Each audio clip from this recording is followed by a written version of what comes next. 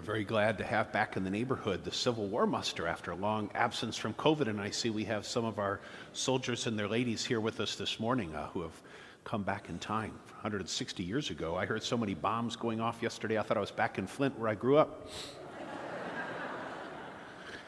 Today we're going to talk about humility, according to Sirach in the first reading and Luke in the 14th chapter of his gospel, but we're going to start with Hebrews, take a little detour into that New Testament letter that was written expressly for a Jewish audience to convince them that in Christ we have the fulfillment of all of our hopes, dreams, and desires, but also the fulfillment of the prophecies of the Hebrew Scriptures. The letter to the Hebrews was written with the intent to bring Jewish people into the Christian faith by showing how Jesus is a continuation of everything they've been hoping for.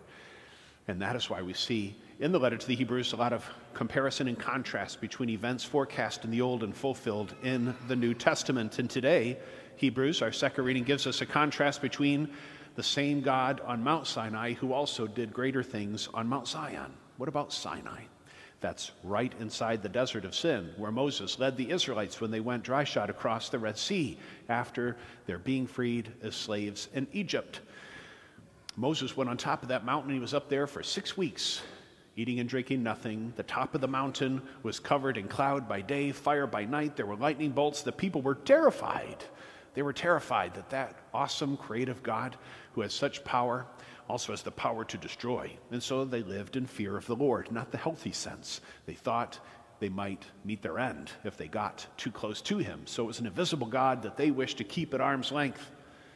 It's the same God who then on Mount Zion, that's Jesus, who is God. Mount Zion is the place of the Last Supper. It's in Jerusalem.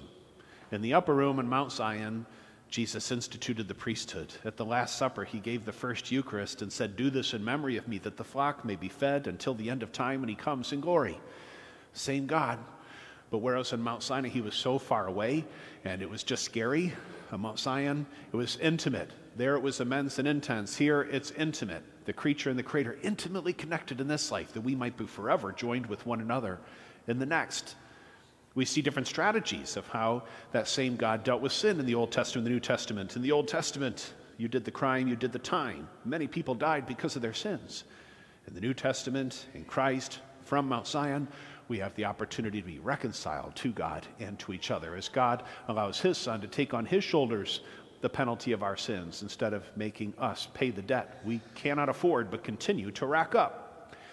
Now to humility. Sirach, the Old Testament, says, "Conduct your affairs with humility, and the greater you are, the more humble you should be." It extols humility as a virtue. First and foremost, what's humility? So many of our words in English come from Latin, and humility in Latin is hummus, not the dip in which you dip your chip, but rather hummus meaning from the earth. Humility, from the earth, the lowest place, and then we come up. That's humility. Pride is where I think I'm up here. Humility is where I belong, down there. That's humility. Sirach was written 175 years before the birth of Jesus. And much like the centuries before and after, Israel and Judah were not free during that century. They were occupied at that time by the Greeks. And whereas people of the Jewish religion looked upon humility as a virtue and something we should aspire to, for the Greeks in their paganism, they thought humility was a sign of weakness, and it was frowned upon. And since we're entering into a neo-paganism here in the 21st century, there's nothing new under the sun. I think once again, too many people in the world view humility as a sign of weakness. They would prefer pride and arrogance and selfishness and stubbornness, but not Jesus, not Jesus. He was the King of Kings, the Lord of Lords, the maker of all things. In the beginning of John's Gospel, we're reminded through him all things come to be. Without him, nothing exists. Jesus then, he's God, very powerful. And yet God chose to encase himself in humanity, like us in all things but sin. Jesus, born of a womb and a woman like we were. He was born poor, lived poor, died poor, born in someone else's barn, buried in someone else's tomb.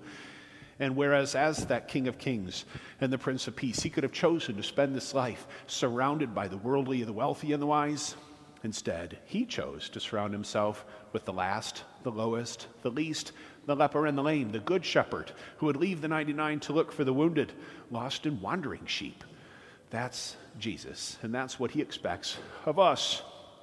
that we're not as great as we think we are, but we can be greater than we've been. That's for sure. That's the process of conversion. Today we find ourselves at the beginning of the 14th chapter of Luke. We've been journeying with Jesus all summer long from chapter 9, where he first predicted his death, and now he's going up to Jerusalem for the Passover and for his passion, and he's stopping in every village along the way. And his message continues to be the same: service, sacrifice, discipleship. The cost of discipleship: you must deny yourself and take up your own cross and follow me. But it's often about humility. Repeated in the gospel today is something we also heard in last Sunday's gospel. Whoever humbles himself will be exalted. Whoever exalts himself will be humbled. And now Jesus reinforces that theme in the home of the leading Pharisee. What we see oftentimes in the scriptures that are selected for us in the Mass is that whoever made those choices, some bishops or cardinals a long time ago, they skipped around, including missing verses within certain chapters. For instance, today we have verse 1, and then it jumps to verse 7. What do we hear about the 5 verses in between? What happened there? Verse 1 of chapter 14 of Luke tells us Jesus was invited to the home of a leading Pharisee that he might dine with them, and they will all observe him carefully to find fault with everything he says and everything he does. Jesus doesn't enter the house until verse 7. In the 5 verses in between, he's dealing with someone outside the house, a leper who is a beggar. That leper shouldn't have been there. They weren't allowed in the cities because they were thought to be cursed and the air around them contaminated. And if you breathe that same air, God forbid, touch them, their curse became yours. And whether you became a leper or not, you'd be marked as unlovable, untouchable, and unclean. This leper is desperate. That is why he has come to this gathering of wealthy people, hoping someone will show him some form of charity. If Jesus wants in that house, he should stay away from that man. And yet not only does he breathe the same air as him, he goes up to him, he touches him, he heals him. Jesus takes away the curse by taking it on himself. Now, those other Pharisees, they watched all of this. Why did they let Jesus in there? Once again, the curse moves from one man to another, from the leper to Jesus, and if they let Jesus in the house, then they're going to be accused of being unlovable, untouchable, and unclean. But they let him in anyway, and that's not because they're willing to overlook what he has done. It's because their hatred for him is so great, they don't want to give up this opportunity to hear him say something or watch him do something that will give them even greater reason to accuse him of treason or blasphemy. But no sooner is Jesus in the house does he turn things upside down by insulting the host and everybody present. The host for only inviting wealthy people, the guests for all scurrying for position to try to get to the highest place. Jesus, once again, the prince who lived like a pauper, thinks that we should start low and be invited higher. These Pharisees, they're looking for position, not in the heavenly banquet, only around that table, because they're so self-righteous and so in love with themselves and drunk with their power. But Jesus wants them, as he's on his way to the cross, to accept his invitation to repentance and to follow him, to become his disciples, only that he might lead them to heaven, only that he might lead them to the Father's house. They reject him, they reject that offer. His journey to the cross will continue, and he will still give his life for friend and foe alike. We can learn a lesson or two in humility. All too often, we find ourselves pretty proud of our earthly accomplishments, and we want other people to notice them too. But Jesus wants us to use these gifts, talents, and abilities to give glory to God, to do things in Jesus' name for the glory of God, not our own.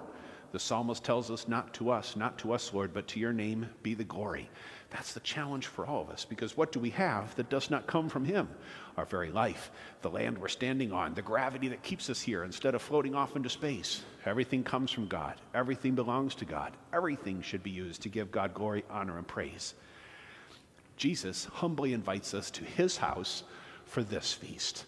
And unlike the Pharisees, who only invited the worldly, the wealthy, and the wise, Jesus thinks we're all the same. We are all his brothers and sisters. We are all sons and daughters of God. And his house is in every Catholic church, wherever and whenever the Mass is being celebrated. And he invites the young and the old, the saint and the sinner, the slave and the free, people of every country, every culture, every continent, every century, to come and to be his guest at this feast, in hopes that one day we'll receive that greater invitation to join him at that feast. we come with humility. We bow ourselves. That's why we take a knee and genuflect before we approach the altar, because we're in the presence of the King of Kings, who in just moments will make himself here present, body, blood, soul, and divinity on this altar, not for his good, but for ours, so that we might have once again that bread of life that comes down from heaven. Jesus became poor that we might become rich. And so today, my friends, we celebrate humbly walking with God, that lonesome way of the cross that will lead us to Calvary and then with Jesus to victory. Let us stand and profess our faith.